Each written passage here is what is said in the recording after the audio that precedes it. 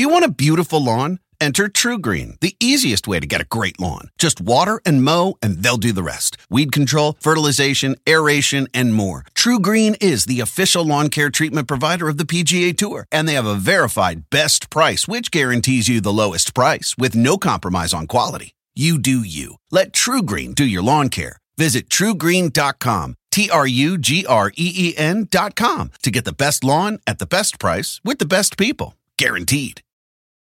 It feels better when the team that beat you then goes on to move forward. That's all I'll say. Like, it would have sucked if they lost.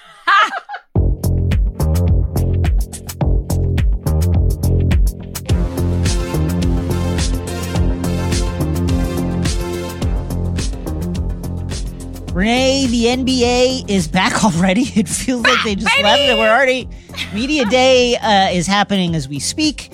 And because Media Days have started, the number one topic of discussion isn't who can win the finals, but who's going to show up to their team facilities due to New York City's guidelines regarding indoor premises and indoor events that have large amounts of people. Kyrie Irving's decision to not be vaccinated makes his ability to appear at the Nets facility and games complicated. There's other players who are reported not to be vaccinated, such as Andrew Wiggins, who's been kind of outspoken about it.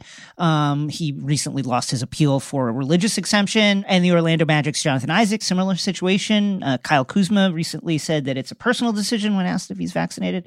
Bradley Beal made some comments which would lead one to believe that he's not vaccinated. All of this is to say, how do we think teams are going to handle these situations? Let's start with the big one. Let's start with the Nets and Kyrie Irving. Yeah, so I want to start out by saying, like, I feel like it's the easiest thing to do to everybody just jump on Kyrie and make him a punching bag because he's the easiest punching bag we have.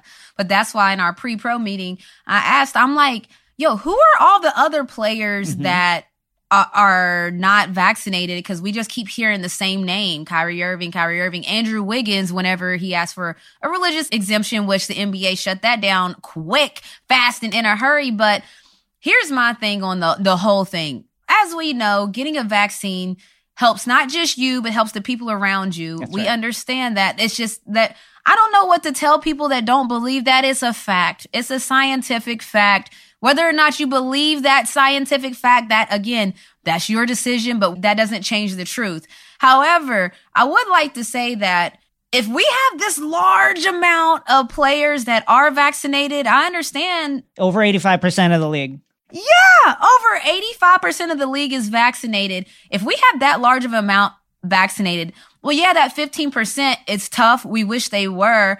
But Jason, like you said, it's like if 85% of America was vaccinated, then we would be really happy right now. We'd be really happy. 99% of the WNBA is vaccinated. Like 99% of the WNBA is vaccinated. And we are sitting pretty, but that doesn't mean that people haven't still got COVID. Devin Booker has COVID right now, you know? Yeah. So, and I'm pretty sure using context clues, it sounds like he's vaccinated because he was like, when he announced it, streaming, which is so funny. I love where we are in 2021. Devin Booker announced while he was streaming, playing video games, that he had the vid. And at first I didn't even know what he was talking about. He's like, yeah, I got the vid, had it for like a week, can't smell, can't taste. But other than that, and then I'm assuming that people in the chat started to talk to him. And he was like, well, you can get COVID when you're vaccinated. Educate yourselves. So he's like, I'm not going to say whether I am or am not, but just educate yourself. So I'm just assuming. So I'm not saying he is, but even if he is, yes, you can still get it. But yeah, you'll be all right looking like him playing video games, even with the symptoms. Yeah, a couple of things. First of all, of course, you can get it still if you're vaccinated. I recently tested positive for COVID despite being vaccinated. The great thing about it was I had essentially no symptoms except I was very, very tired. You know, people who use the fact that breakthrough infections are possible as an argument against the vaccine, it's like saying, you know, you can still get in a car crash when you wear your seatbelt. Yeah, of course. It's like, yeah, but you survive the car crash. Like, I mean, which is the entire point. Vis-a-vis Kyrie, I look at it several different ways. One, like, 85% is a huge number. Huge. hopefully there is something that we can learn from the NBA as a country about how they got to that high number. Similarly, hopefully there is something the NBA can learn from the WNBA about how they got to 99%, which is essentially 100%. I think that Kyrie should be criticized, and I will criticize him. Like that you can't do this. Like I get it. I don't know that anything will change his mind. Similarly, I don't know whether anything will change Wiggins or Jonathan Isaac's mind. But it's absolutely fair to criticize him.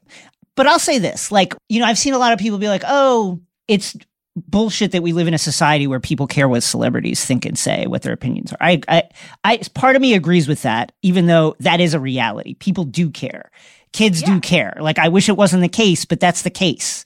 They do care. It's a fact. Above and beyond that, Lo, we live like in a world in which misinformation about the vaccine, about everything, blasts out through Facebook, through Instagram, through all these social media channels all the time that many, many people are plugged into. More people than listen to Kyrie Irving, I guarantee you. And we can't do anything about that. As we criticize these players who, again, are a small minority of the NBA population, we should recognize that we're in the midst of a misinformation crisis. And I mean, that's a big point, though. That is a big point. I'm not trying to take the responsibility for being vaccinated off of Kyrie. At the same time, like, there are large and powerful forces at work in our society through which people can easily spread misinformation about the CDC, about Fauci, about the vaccine, about what it does, about microchips, about all these different conspiracy theories. And we're completely incapable and unwilling to like come into conflict with those things or to like try and curb those things at all. And I think it's very easy to then pile on to these individuals who, again, should be criticized because it feels like, okay, maybe these are the people who we can get to toe the line. That's what I was going to say. Look, there's that 15% in the NBA led by Kyrie. And I only say led by Kyrie because you're always led by who your superstar is, who's the most visible. It doesn't matter what's going on in that group of whoever, 15%. The most famous person in that group is who's the stories are going to be written about, who is going to be the headliner. So that's a fact. To that point, Hollywood is ran on stars. Sports is ran on the stars. That's just how it works. This is how I feel about it.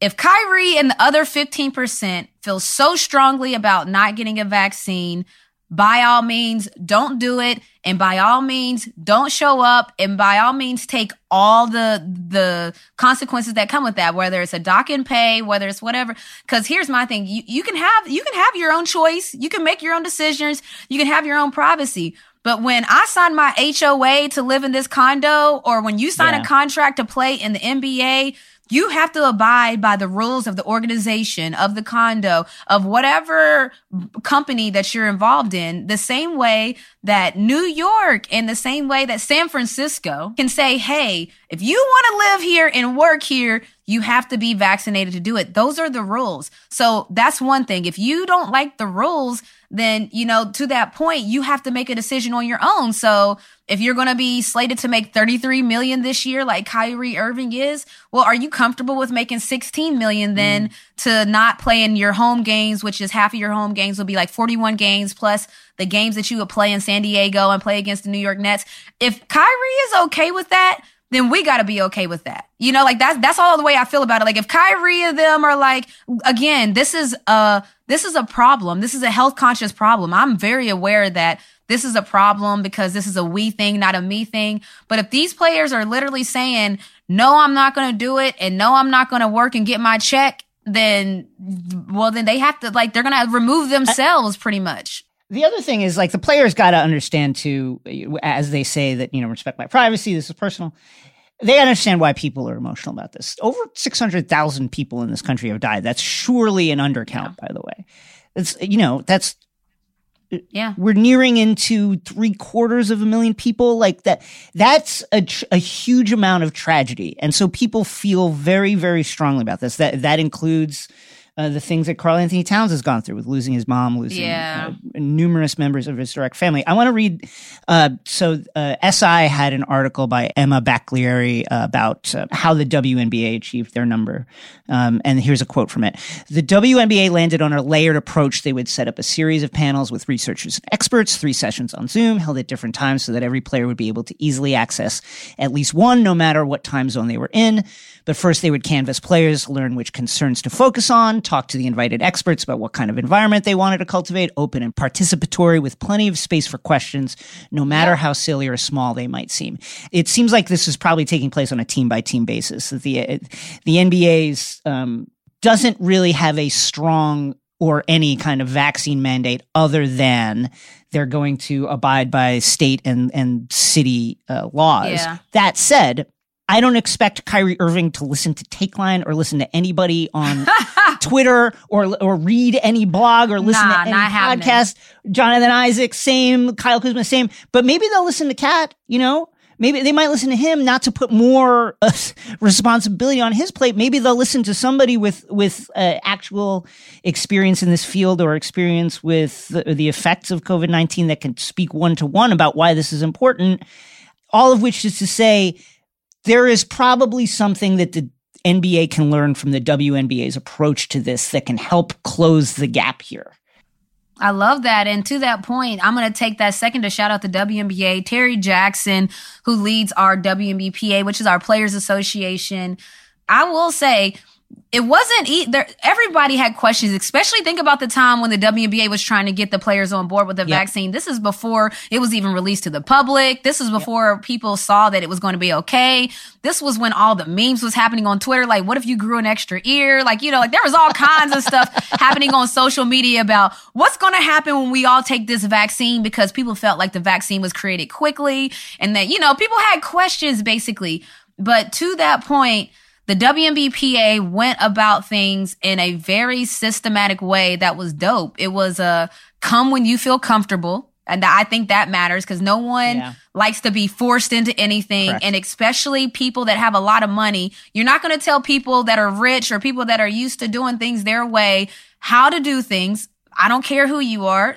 So it was a very come as you are. And then it was educational. It wasn't even this is what you should do. It was, this doctor said this doctor said that, and this doctor said this. So take from it what you want and come back next week. We might have some more information for you. And I sat in on some of those meetings and I was very comfortable with what I heard. I didn't have to make a decision overnight. Now I think that it's getting difficult too, because media day's here and it's like everything has to happen quick. But to that point, I would just like to say a lot of the sports league could take from what the WNBA does in all aspects, because even last year before the bubble season, the WNBA had already put together a group that would lead the social justice movements. Our season was dedicated to social justice and everybody was like, wow, the WNBA is moving so solidified. Everything's on point. The shirts, the messaging, everything. And it was like, we came into the bubble ready. And then we saw the NBA created their group that was going to run things as far as social justice and making sure things happen. So I would just like to say, follow the women's lead, because these are educated. I always like to say WNBA players have went to school for 4 years. Most of them graduated degrees. This is an educated league, the WNBA, and the people around it are educated. But to that point, I'll just say, when it comes to all the things going on with the NBA players, we're talking about 15%. And I agree with you. I played in Minnesota Wildcat and then we're there. So to me, that would be enough. Knowing that knowing that I have a brother in the brotherhood and we call it a sisterhood, the 144, knowing that I've seen it affect somebody firsthand and seen what it can do to somebody. Yeah, I would think that would be enough. But Kyrie said, look, I don't want to create any more drama. That's not what I'm here for. I'm going to continue to inspire and lead in the right way. Don't say I never did anything for y'all. I hope y'all enjoyed that. So he's I know Kyrie's probably getting frustrated because he probably feels like he's always attacked. And again, whether it's deserved or not, that's just what it is. Yeah, it is what it is. But I do understand that. I would just say control your controllables. That's what we say in sports. Kevin Durant was like, I don't expect it to be an issue. Harden was like, obviously Kyrie is a big part of what we're trying to do, but you just have to control your controllables in sports. And this 15% that doesn't want to get a vaccine, to me, it's like, all right, next. Like, I don't know. Like, that's just how I am. It's like, we can't control it. Well, first of all, to the point of like outreach, I would hope that, LaMarcus Aldridge, who's on the Nets and will return with the Nets, who's recently was quoted as saying like he feels like he has something to prove. He had open heart surgery, in 10 years ago. Like that is a comorbidity. I would hope that there is some kind of outreach that's like, here's how this could affect LaMarcus if he gets it. Even in having the vaccine and having a weaker version of the disease, here's what could possibly happen. I hope conversations like that are happening. But to your point about like the checks, I think at a certain point, this plays into the kind of player empowerment conversations. I think it'll be interesting to see what decisions are made. And at the end of the day, my suspicion is if Jonathan Isaacs, Wiggins, Kyrie, if they end up getting the vaccine and coming in and playing all the games, that will be because they couldn't miss the check. Like at a certain level, if you can afford to miss the game check, decisions are going to be made that are very, very different than what the team expected. So that will play a huge role. Even last year, think about a James Harden, Jason, where no one could figure out why would he not take that Houston deal? All of that money on the table and all of this. And I know that there was some more things involved in the James Harden situation, but the point I'm trying to make is James Harden wasn't worried nothing about that money they were offering. And that money did not move James Harden in no type of way to stay in Houston. As we see now, James Harden is in the Brooklyn with the Nets. So I think a lot of people have a hard problem with that. But when you have financial freedom is what they talk about. The freedom part is the freedom to make any decision. It could be a good decision, bad decision, whatever decision, but it's your decision. And so I think we're starting to see that now with players. They have financial freedom, meaning 16 million. I know for me, and like I'm not going to speak for you, Jason, but when I hear 16 million, I'm getting the shot. I don't care. I don't care what's going on. I'm getting the shot. Stop playing. Like, I'm getting it. But for Kyrie and them, they're talking to the league and they're trying to figure things out. They may have to lose 16, 17 million, and they may be fine with that because Kyrie might be able to just release 4 new pairs of shoes. He has a way to still make money. That money isn't controlling them, basically. So, yeah, the decisions are going to look different than our logic because they have a different logic.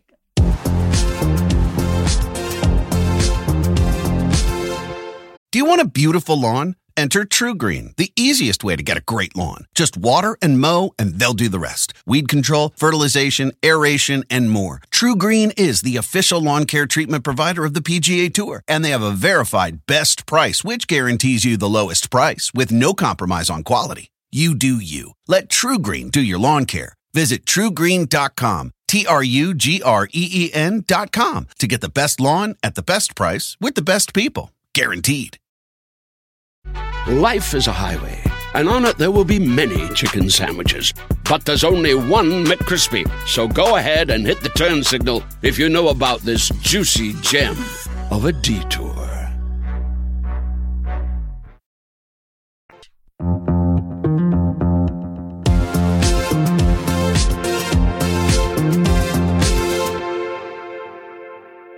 In 2017, the city of St. Louis filed a lawsuit against Rams owner Stan Kroenke and the NFL, arguing they broke league rules and misled the public when the teams relocated to Los Angeles, negotiating in bad faith, cost the city millions of dollars. Now, this isn't a first. Cities have sued professional teams in the past, but with not a lot to show for it. However, we recently learned that the Missouri Supreme Court has upheld a ruling that Kroenke and several other owners must turn over financial records by September 28th. Which is the day this podcast comes out, or be fined. The trial is set for January and could have obviously huge repercussions for any pro league that is thinking of relocating some of their teams. To talk about this and more, we're joined by senior writer for Front Office Sports, AJ Perez. AJ, welcome. Yeah, thanks for having me. So in the most basic terms, what does this mean for the case? What does this mean for the city of St. Louis? And what does this mean for Rams owner Stan Kroenke of Kroenke Sports and Entertainment and the NFL? Yeah, that was big. That was that ruling. And then there was another ruling around the same time about the NFL looked for summary judgment, which would have basically dismissed the case. Once that didn't happen, and what you mentioned about turning over financial documentation and then other documentation that are held by the NFL and other owners, that it became more real. I mean, this case hasn't gotten a bunch of national attention because most of the time, like you said, these cases get dismissed or there's a settlement, and this doesn't get that far. This lawsuit's 4+ years old, and we're a few months away from the trial. A trial that could go into if it starts on time and the jury selection goes, it could last, past the Super Bowl even. So I don't think when it was filed, any legal expert or maybe probably the NFL even thought it would get this far. Stan has to settle, right? If there's even a 1% chance of this going the other way on him, he's got to settle, right? He's going to settle, and he's a very rich man, and he's actually there was a lot of this battle has been over documents and what can be viewed by the public, and there was a kind of an error in the clerk's office where they didn't redact part of a previous filing, and Stan Kroenke actually promised to cover all these expenses, identify the NFL and the other owners, and so it's all on him. And although he's a very rich man, I had a story last week where a settlement could start at $500 million to $1 billion at this point because it looks so likely that it's going to go. And you're not talking a federal court case, whereas you're pulling from an entire region for a district court. This is a local St. Louis court. This is home cooking. It's going to be right. This judge's rulings and the jury pool, have I wouldn't say they're a vested interest at all, but they're this is a team that left their town. So, I mean, you said it, though, because we've seen the lawsuits come up after other teams move. Famously, Seattle, when the Sonics moved to Oklahoma. And then we saw Oakland when the Raiders left for Vegas. But, success, we haven't really seen much of that. And this one looks a little interesting because, like you talked about, he might have to actually settle. And that 500 million mark, do you find, that's blowing my mind, but do you find this case possibly having one of those different outcomes because we've seen this before. This isn't new.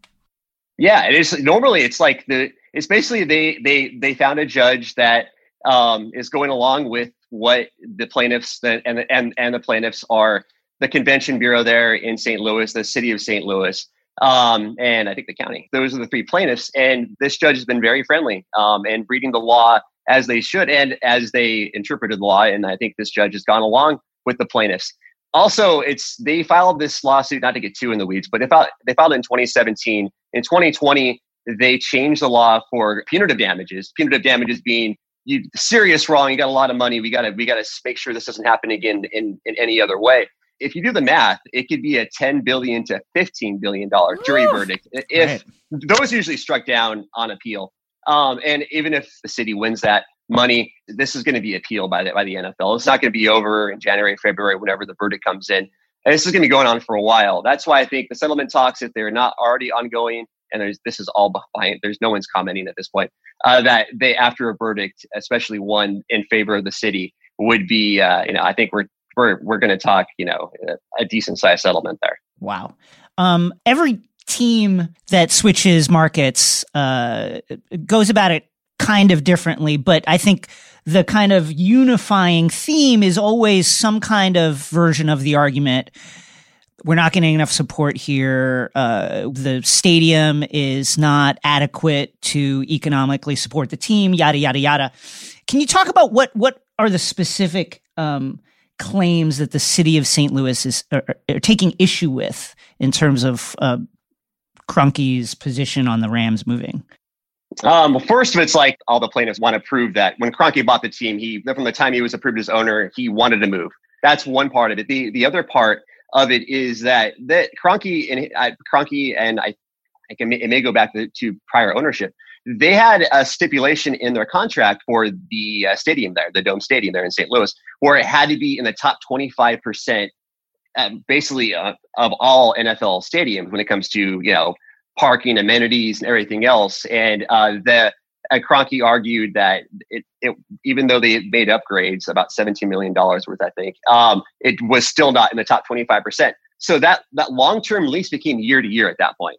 He basically won that part of it, I guess, if you could say win. And so that's way they went year to year. And as we've seen from other teams, anytime you go to year, that's not a good sign. We saw that when in Oakland. We've seen that with the Arizona Coyotes as well. So it's the writing was on the wall, but I think the city wants to prove that this was all staged, that even Goodell knew that when he bought the team and there's no indication that that's the case yet. There's been quotes from Jeff Fisher saying, yeah, when I became head coach, there was an understanding that, the team was going to move to LA, but that is kind of a little hurdle for them to get over next. So it's interesting. You mentioned Roger Goodell. We know we're talking about people with a lot of money. We're talking the NFL. We're talking all these different things that are all the makings to make a great story, So why isn't this story getting more national attention? Part of it was, I think it's just, we didn't think it would get this far. And the other part of it is you lose your team and it feels bad. I was actually a Rams fan when they left LA. Oh, wow. And I was in the Bay Area when I was a kid, when the Raiders left. I was really young when the Raiders left Oakland for LA. When franchise moved, it doesn't feel good. And so I think there's a little bit of like, they want to have Stan Kroenke admit that he was wrong, or just like apologize to the fan base over money, because this is going to go into the general fund. The people probably aren't going to get any money out of this in the city and county there. But I think they just want like an apology. It's like, we've seen it many times, and the NFL hasn't had they went a long time without relocation. And now we've had Vegas, we've had San Diego, we've had St. Louis all in succession. And the next up is potentially the Bills. So it's kind of like when all those teams moved, when the Rams left and the Raiders left, they came up, and I guess the Oilers, in Houston moved to Tennessee. The NFL had like basically some guidelines where they're like, this has to happen locally. Government, the fans, everybody else, you have to give them a fair shot to keep them. Mm-hmm. Now, the whole part of this case was, those just guidelines? Are those like a piece of paper, or was that a contract? Did Kroenke violate a contract? Which was these guidelines that Paul Tagliabue set up, 20 something years ago. You mentioned that no one thought the case would get this far. Additionally, you're talking about a settlement, just the settlement, not the actual damages awarded should this trial go all the way to the end, being in the hundreds of millions of dollars, potentially. If the city of St. Louis were to win, what would the fallout be? And have we actually reached a point with the case going this far that there would be a chilling effect in the way that teams and owners go about switching markets? $500 million is a lot of money. Yeah, I think there would be. And I think a lot of owners would have to examine the state laws and the federal laws when it comes to these things. And I think another part of it is, I think we've reached to a point over the last 2 or 3 decades where the tax base in cities are tired of paying for stadiums. Yeah, I think we're there already. I think we've seen the pendulum swing back to where you're a billionaire, you got money, you use it yourself to build a stadium. And I know there's always tax breaks and $1 a year leases and stuff that teams get, and they do generate jobs. But I think we've seen study after study the financial impact, especially for a football stadium used. I know you can use it for concerts, I guess, but it's mostly used for football 8-9 times a year if you count the preseason and maybe the playoffs. So, if you're spending, some of these places cost $1, $2, $3 billion to build, what is the benefit locally? I know it creates jobs, construction, and into stadium management and game day staff. But is there, it's already a hard sell at this point, especially coming out of the pandemic and everything else. It's going to be a harder sell for teams looking to move. Yeah. Jerry Jones recently said on his radio show appearance on 105.3's The Fan, the Fan's K&C masterpiece, quote, "Every opportunity was given for the Rams to remain in St. Louis, in my view." Now, I think Jerry might have a dog in this fight, but what are your thoughts on that? Well, Jerry does. Jerry's one of the owners where they've subpoenaed information from. Yeah. And so he's like one of the handful of owners that this lawsuit's targeted. Just for more information on how it all went down. There's been talk with the Bills. I really hope that's a rabid fan base. The NFL, as we see in Green Bay, the NFL can exist in smaller markets. And because of the TV money, TV is so huge, and the TV ratings have been great this season. Where other leagues, especially, and now I would say more NHL and others, where you have to have fans coming to the games. That's a big part of it. But the NFL, they survived. Most teams last year, about half the teams, didn't have any fans at all during the pandemic, during 2020 NFL season. And the others that did were drastically cut back, and we're still here. I mean, the franchise value still went up. It comes down to, having the fanciest stadium at this point. And Jerry Jones started it kind of again with his stadium there. And there in Texas, which is it is a beautiful stadium. And then we got SoFi, which kind of went up them.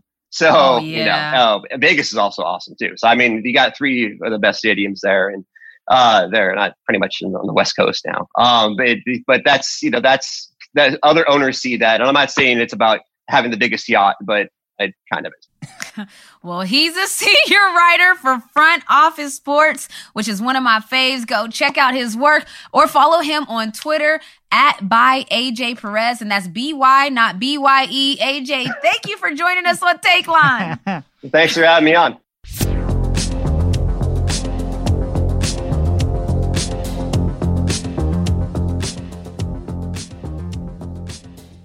All right, Jason, so we are one stage closer to the WNBA Finals as we head into the semifinal stage this week. Now, we know we had some good games over the weekend as Chicago Sky. Oh, amazing. Chicago Sky took down the Lynx. The Mercury beat the defending champs, the Seattle Storm, which we'll talk more about because the chance for Sue Bird, who might, and I say might, because you're not hearing it here first, but speculating, she might have played her last game. I'm not trying to retire her, but it felt like that was happening. She won't say. She said that she wants to take it year to year and she's going to take some time to make the best decision that's best for her. But what do we think? How are we feeling? Was this the last game that the legend plays in the WNBA?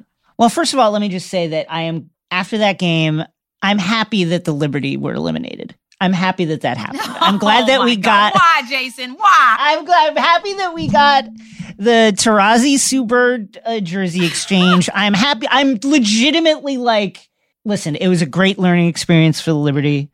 I watched that team. Listen, I'm dumb, but I watched that squad and I'm like, why don't they just run the Sabrina Howard pick and roll literally every time? It seems like they can't. No one can stop that, so just do it all the time. That said, I'm glad that the better team won. I'm glad that the better team won and got to see Sue Bird against Diana Taurasi, potentially for the last time. And it feels better when the team that beat you then goes on to move forward. That's all I'll say. It would have sucked if they lost. Listen, Jason, you just articulated my whole feelings for last season. We lost to the Bucks. I thought we were on a roll. I really felt like we could have went to the finals and maybe even won, and people thought that was crazy. But now look, because the Bucks won, and that's the team that beat us. When I say us, I'm talking about the Atlanta Hawks. So the Bucks beat the Hawks, and then they went on to beat everybody else and won a championship. So yes, I feel more comfortable that we lost to the champs. And to that point, I think, I'm glad you as a New Yorker fan can realize the moment because if that was Birdie's last game, to be able to play against Diana Taurasi, cool. Who we know, anybody, if y'all don't know, first of all, I bleed blue right beside me. Everything is UConn over here. So those are two UConn greats who actually play together. So I just think the story wrote itself, and I'm glad that you were selfless. And, Birdie made, some statements post-game. She said, through my career, in a lucky way, my position I play it allows for longevity. I never really relied on my physical quickness or my speed or size, obviously, and she's hilarious. And so as long as I continue to add to my game from a mental perspective, I was always going to be able to stay on the floor. Assuming, again, the physical part stayed with me as well. So what she was basically saying, I think, kind of the Tom Brady-esque type of point to these players where their physical attributes are not what makes them the players they are. And yes, Tom Brady still has a strong arm, and we know that. But what makes these players that play into the later ages than we see athletes play? Because Birdie turns 41 next month. And so we know Tom Brady. He said he wants to go 4 or 5 more years. What is it that allows these players to have long careers, have that longevity? She kind of hit on it. If you don't rely on your quickness or your speed, which a lot of athletes do, your athletic ability is based on athletics. Those players that can still be extremely effective, highly successful, not depending on those things, you could play for as long as you want, as long as your body upholds to a certain extent. And that's kind of what she got at. So, I was just going to say, whether it's Kareem, Candace Parker, LeBron, Sue Bird, it's always, you just got to be a high IQ player. Tom Brady, that's bottom line. If you are a genius at what you do, the physical will follow that. for sure. And she's just and I'm just saying that quote was from her 2020 playoff run. But as we know, 1 year difference doesn't change much of anything. What she's saying is still the same. If you don't rely on quickness, if you don't rely on speed or athleticism per se for your game, then you do have a chance to have a long career in sports if you're that caliber of player. So yeah, that was big. And something else that happened over the playoffs was the Lynx in the Sky played. And it's interesting because there's so many storylines in sports, as we know. Sylvia Fowles and the Lynx are a dynasty that's trying to figure it out. Since Maya Moore left, it's been difficult. They had Maya Moore leave, Lindsay Whalen retired. There's been a lot of movement.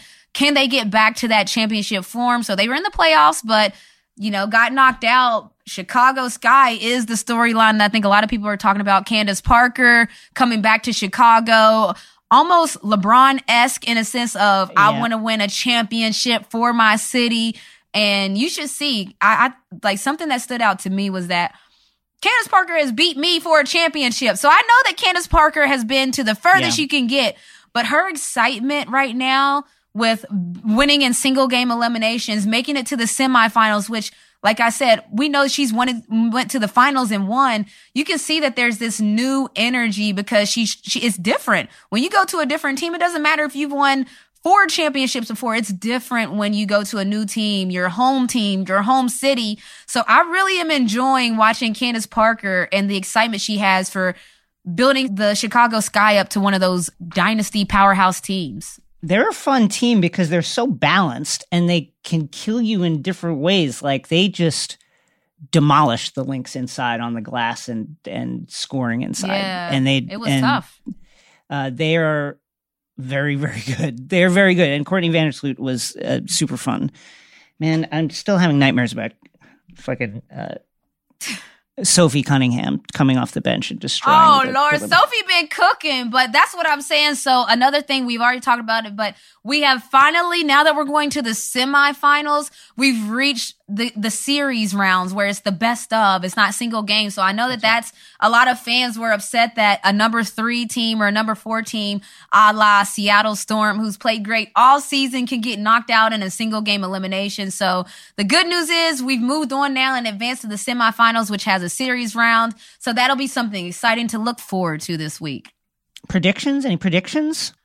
Predictions. I would say I don't see anyone beating Connecticut Sun. So my prediction is that the Connecticut Sun are on pace to have a championship caliber run. So if this Connecticut Sun don't win the championship, I would be surprised, because if you look at it, 4 players on the Connecticut Sun were on the all defensive teams. So 4 of the 10 players selected on first team and second team all defense were Connecticut Sun players. The reason I say that is their defense is on point, which in playoff scenarios, that's why people say defense wins championship, offense wins games. That cliche you hear, it really does matter in the playoffs. So the fact that they have 4 of the 10 players on the all defensive team, that matters. And then they have who will be probably named the most valuable player in the WNBA, Jonquel Jones, plays for the Connecticut Sun. It's looking like it's Connecticut Sun year, so that would be my predictions. I just don't see anybody being able to, in a series, outplay the Connecticut Sun and how they played. I think they went on like a 14-game winning streak where they were just absolutely molly-whopping every opponent. Listen, they lost the bag. The Commissioner's Cup, they played Seattle. They played Seattle in the Commissioner's Cup. They got beat really bad, and I think they got mad, and they didn't lose a game for, to your point, 14 games. They ran off a 14-game win streak. They only lost 1 game at home all season. So, like I said, it's just, if they do get beat, I will be shocked.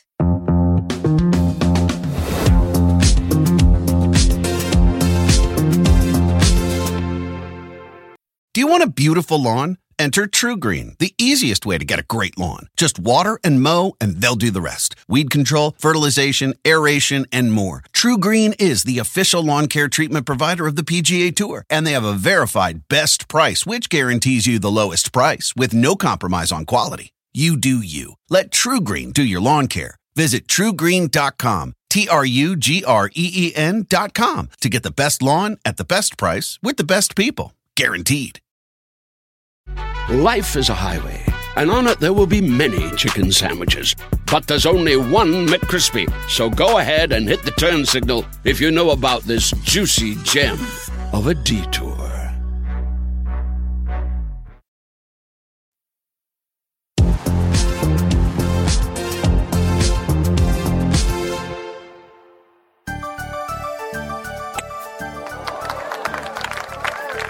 Renee, the U.S. had a dominating performance this weekend at the Ryder Cup, spanking Europe 19-9, a historic victory.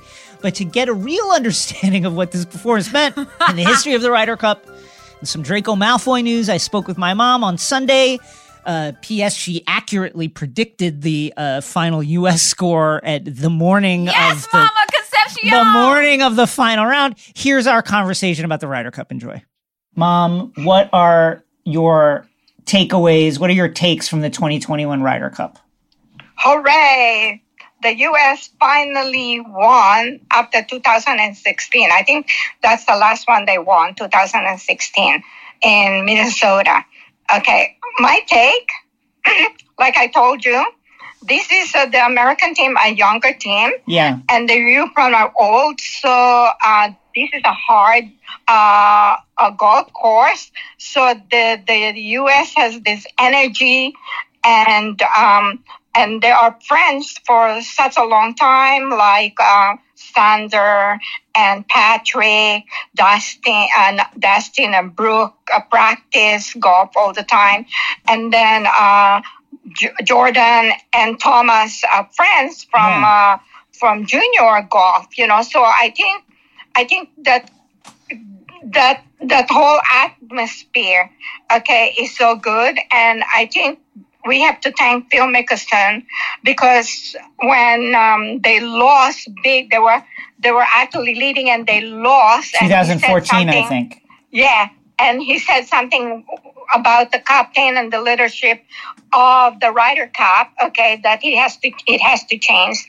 And then in 6 months, they form a task force.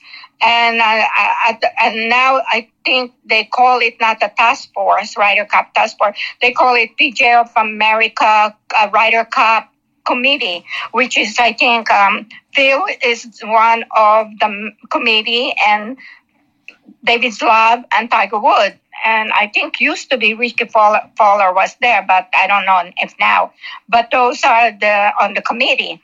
So they made a decision who is going to be the next captain, the co-captain, and who's going to be the pick. And I think they talk to each other all the time, okay, and not like before Ryder Cups, okay, that these are all professional, and the captain will tell them, okay, this, and show them pictures.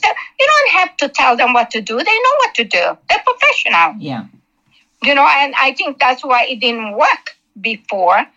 Okay, well, European is really the Ryder Cup is like they're enjoying what they're doing, and there's that common that they are friends, even though they're not friends. Okay, so they forget that they are enemy when they're singly playing. Yeah, and I think the ego of the old Ryder Cup, and like. Could you imagine telling Phil and Tiger, you have to do this and all these things? It doesn't work. And I think that's why they're not successful. With this one, it's completely different. Okay. And like Steve Sticker was saying, he doesn't tell them what to do. And I believe with the President Cup too, Thomas and everything, they said Tiger doesn't tell them what to do. If they make a mistake, he doesn't say anything. But they can ask them question what to do. Yeah. And supposedly Tiger is very good in comparing and partnering people. He looks at the whole thing, how this one works, how this one is a good iron, this one is a long iron. He knows how to partner them. I see. That's why they see Steve Sticker mentioning it, that even though Tiger is not there, Tiger is on the phone all the time with them. So supposedly, that's what I read. He's very meticulous, and he knows how to partner people. Wow. And even the rival, that Brooks and DeChambeau, even that rival, they hugged. They hugged after the win. Yeah, and I think it's mostly media making it too much, but really, I mean, they were changing words and text before, you know what I mean? But I think, you know, with this one that they won, okay, that this is a big thing for them, you know, so they're friends. You never know what's after a couple of months if they're going to be friends, you know what I mean? But at least they hugged, you know, and congratulate each other, you know what I mean? So that was good, you know, that was really, really good. What happened with my good friend Tom Felton of Harry Potter fame? Draco Malfoy. Yeah, he passed out. So he lives here in Venice, California. Yeah. He's out in Venice all the time. I know people have just seen him just hanging out like on the beach in different places. So what happened? He just he just fainted. He fainted, yeah, and they don't know why. After now, I was looking at it. Why he doesn't say? He said thank you. So so he fainted. Well, I wish him the best, and I hope that he's fine. But that was scary. Too. That was scary. Yeah. That was scary. Yeah, it was. So what else? They have to carry him. Okay, so let me just go through your takes that you sent me. I'm just going to go down it. Here's your takes. Number 1, Xander, one of the best iron players, solid, very consistent. Rory has iron problems. Yeah, but not the single. yeah, I couldn't believe it. I didn't think he was going to win. Yeah. I really didn't. You saw that the 2 days, his iron was bad. Okay, and for the 2 days, okay, Xander is such a good iron player, and Colin also is a good iron player. And I think that's why when he was partnered with Dustin, there was such a good thing, because Dustin, he missed and he gets it. Do you know what I mean? Yeah. He's such a good iron player, you know, and... well, you know, sometimes that happens, you know what I mean? And he, you know, I mean, I think that's the reason why they put him first, because they know that he's good. He's very consistent, you know what I mean? But, and then you really liked the Rahm versus Scheffler matchup. Yeah. That Scotty, that was the best. Tonight, that's the best one on the single. When Scotty beat Jon Rahm. Yeah. Amazing. I really thought, you know, I'm number 1 player. It's the same thing when Jon Rahm beat Tiger. He was celebrating like he won a championship, you know, in the Ryder Cup in Paris, you know. So this is biggie. Even Dustin Johnson said it's the best when Scotty did that. And I think they only, the European only took, 3 points? Yeah. Right? Yeah. So you predicted it, 19 points. You said, yes, USA, San Diego guy Colin Morikawa did it. What are your closing thoughts, and who impressed you and who didn't you like? As we look, and what's your next event? What's the next event you're looking forward to? What do you mean? And just anything like Do you have any short takes to finish up with, or that was it? Well, my short take. I'm so happy that they won. I mean, in U.S. soil, that's the best. And Steve Stricker, break place. You know, he's crying. He's so emotional. I get emotional. You know what I mean? I mean, it's only in the Ryder Cup that I scream and clap again. You know, when somebody misses a shot, I never do that in real competition. Yeah. You know what I mean? Yeah, but it's the only time you can do it. You know what I mean? I'm very happy for them, and I think really. The new generation of Ryder Cup and President Cup is going to be different. I love it. Yeah. What's the next event you're looking forward to? What's the next event? Actually, really nothing. I want to see, I'm going to watch that long drive that I think, what's his name, is going to compete. Yeah. Could you, what's his name? The one, Brooks, anyway. Yeah. Brian Ryan. I think he's going to compete against a long drive. Okay. I think it's going to be next week. Yes. I want to watch that. I think there's really nothing big because golf is actually over. They're all in Europe. You know what I mean? So we're going to have to wait till January.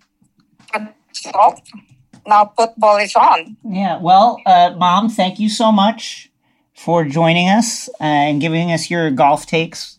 I really appreciate it. You're my entry point to golf. I don't know anything about it, but you know so much about it, and thank you so much. Thank you for asking me. Thank you so much. Bye.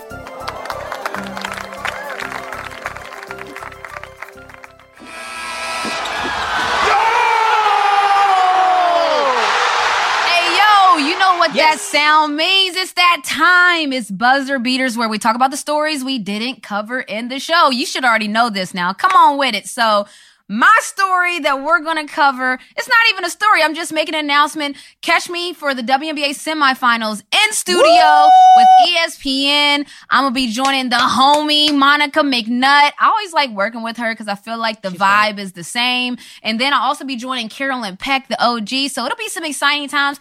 I don't have any stories other than watch the WNBA. The games are good. What's good with you, Jason?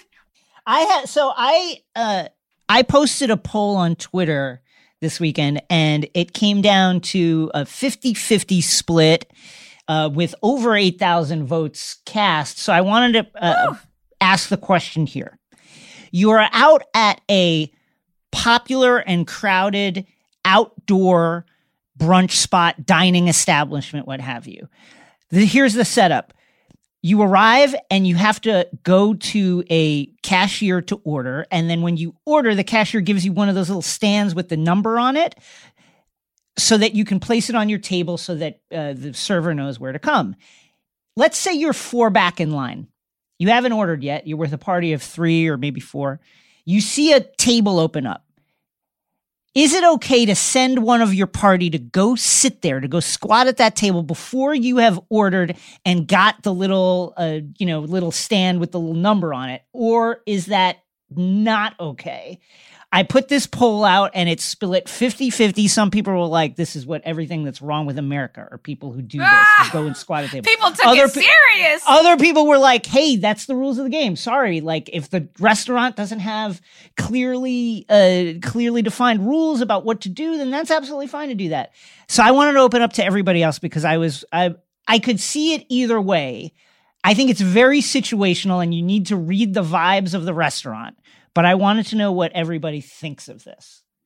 Read the room. I'll get the party started off, but I really want to hear. I don't eat out very much, so I feel like my opinion is not the same, but I wouldn't do it. I would not go just have a seat. Personally, that's just not me. I don't even go out to eat a lot. So that's why I said maybe I shouldn't even be involved in this conversation, but Renee, it's a no for me. But you're royalty in Atlanta, so you don't even have to do this. Don't y'all make reservations? You walk in and the table's just ready. They just go, oh, Miss Montgomery, and then they just move out of the way. God. Because we make reservations. No. You just walk up to any restaurant and they're like, your table is waiting, Renee. Like you don't even have to do this. It's too much. No. I'm non-confrontational. Everybody in my world knows that. So I would rather just take the road less traveled. I don't want the lady that's working there, the waitress, to tell me, ma'am, that's not your seats. I don't like that. Like, so that sentence will stress me out. So I avoid it. That's it. I'm pro take the table. You have a child though. So I think if you have a child, everything's different. Like if you need that table because you got a kid. Old. I mean, this but just still, like if I see that happen and it's like a group with children, I get it. Like he's saying pre-baby, like, Jason. No, you guys Jason, can't sit at the bar. He's saying pre-baby, he would have done it. Yeah, you're exactly. Pre-child, post-child. Look, if that table's open and you can get there without causing a scene, like I don't see the problem. Yeah, I don't have a kid. I'm also pro squatters' rights. Aren't these like the benefits of eating in a big group? You're going to tip more. Like you're gonna give more. So yeah, theoretically, it'll be more beneficial to the restaurant. Also, but if you're going to a restaurant on your own, don't you sacrifice some of these benefits that a bigger group would get? Like, you could eat at home if you're by yourself. That's a good point. So, Jason, how big of a group? Like, let's say you're with a two. Let's you and someone else. You're looking forward to having a nice meal out on an outdoor spot, and then the people, and then you are about to order. You're one away, and you look back. And a table had just opened up, and the people one back or two back from you just sent someone to go sit there, and you know that was the table you were about to sit at. Yeah, I don't know. If it was a date, I'd feel like I messed up, and I should have been more prepared. I think you got to be 3 minimum. Sarah, what do you think? Sarah, what do you think about this? I've got 2 questions to specify for this. The first one is there a sign designating that you should seat yourself, or is it ambiguous? It's ambiguous. Most of the places where I see stuff pop off about this, it's ambiguous. I think restaurants need to do better at delineating who could sit and when, but that is just not often the case. Yeah. Okay. Second question. Are the seats benches or are they chairs? Because in my opinion, if they are benches, this is much more of a casual setting, and then you are probably more within your rights to assign somebody to be the table reserver, especially if you are the resident orderer, right? So if there's 3 of you. No, these are discrete tables, like 4 tops, etc., like actual separate tables, not the long benches. The kind of table where if you are sitting with 2 people that somebody else would not feel, it would definitely be weird if somebody else was like, hey, can I sit here and eat with you guys? Okay. I can say that I personally probably would not send someone to take a seat, but I also know that brunch in New York City is really competitive. And if I knew that I was going to be waiting like maybe an extra hour, oh yeah. Like if I was going to wait maybe an extra hour, I might send a little gopher to sit down at that seat if I saw it open up. Wow. But I would feel guilty about it, but I might still do it. Thank you for the disclaimer that you wouldn't feel good about what you had to do. But when it's competition, you got to do what you got to do sometimes. It depends. You got stuff going on that day, you know? That's the thing. There's a million exceptions to this, and I could see people feeling bad about it either way. But I'll just say that, like, if you had a tough week or if you haven't seen people in a long time, there's a million different ways that you can rationalize that, like, okay, go sit there. Yeah. I haven't seen my mom or something. I haven't seen someone who, like, in a year, and they've flown out. There's a million different things. But you guys are too nice. How about just I got here before you? Isn't that a good enough reason? Like, I had the wherewithal to get here. That was a very prevalent argument in my Twitter poll was like, hey, these are the rules. Don't hate the player, hate the game, and this is the game. Right. And I also listen, I respect that too, but listen, like Renee, especially the times being what they are, I'm not looking to confront anybody over a table or something. Like you never know how somebody's going to react anymore, and that's it. You guys let it happen. You guys don't just play dumb. No, I just play I didn't know I could. Well, I didn't know my Carlton, bad.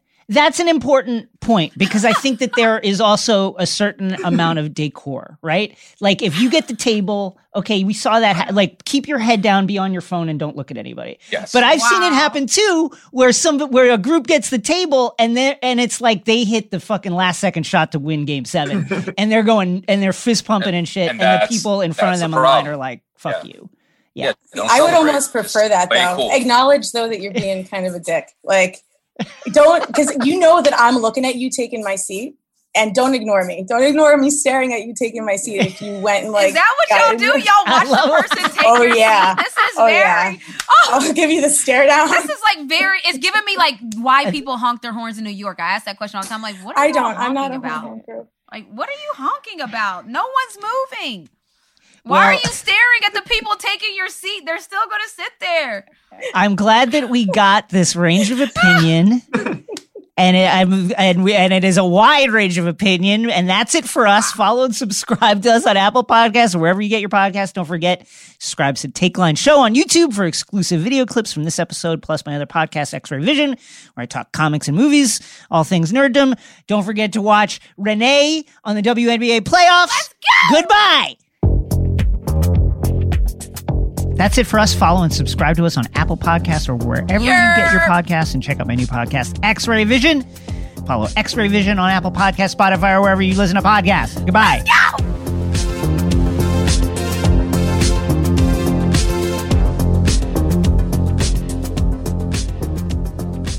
Take Line is a Crooked Media production. The show is produced by Carlton Gillespie and Zuri Irvin. Our executive producers are myself and Sandy Gerard. Our contributing producers are Caroline Reston, Elijah Cohn, and Jason Gallagher. Engineering, editing, and sound design by Sarah Gibble-Laska and the folks at Chapter 4. And our theme music is produced by Brian Vasquez.